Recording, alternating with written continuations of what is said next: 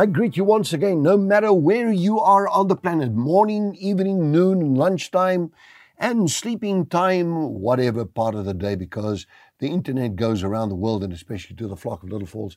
No compromise, Christian center, Christ-centeredness, kingdom of God centeredness, church of the living God out here in the city of Roodepoort in South Africa. People from overseas will have a bit of difficulty to pronounce that name. But I want to get on a journey here because I know a lot of people are going through real trials and turbulence and difficulties. And you know what? The Bible says these words. It says, in the last days, the Spirit expressly says that there shall be perilous times that will come. Perilous times shall come. And it is an express indication of the Holy Spirit, clear.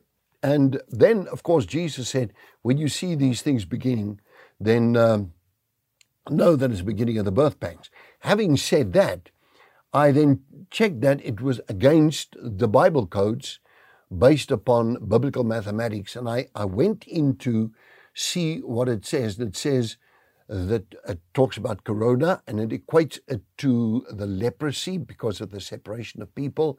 I suppose it's called the plague. It says there that it's because of the sinful, exceeding sinfulness of the people. And then the key is repentance and return to the Lord. And then it says to them that they are to devote their lives fully and properly to God. So the Lord is our protector. That is just like it is. Always He's our protector. Now, Jesus told His disciples a parable. This is Luke chapter number 18, verse number 1. A parable to show them that they should always pray and not give up. I want to tell you something, and this is where I'm going to stop reading, but I want to talk to you now. This is where most people do, what most people do. I always talk about the instant coffee type of prayer. In other words, I make a prayer. It's like I put some instant coffee in the water, and quick. I've got a microwave oven, and the water's boiling and the coffee's in. I put some cold milk there to cool it down, and I've got coffee within less than 5 minutes. Isn't that amazing? That's how people are with faith. Their faith is instant coffee. In other words, if the miracle doesn't take place immediately, then their faith seems to come to an end. Now, I'm going to focus on that because I call this faith projects. In other words, there are certain things I've been praying for 14 years. And I'm still praying for other people 14 years. And I won't stop. My faith has never ceased. Faith never loses heart or gives up.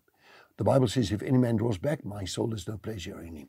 Father, in the name of Jesus, I pray, this faith walk, your word says, this is the victory, even our faith. This faith walk is what we want to walk in, taking hands with the Lord Jesus Christ and gaining the victory over circumstances that we know with the help of the Lord our God, we can do it. You and I can do it with the help of God. Thank you, Lord Jesus. Amen. God bless you. I'll see you tomorrow, and we continue along the same lines. Did you enjoy that?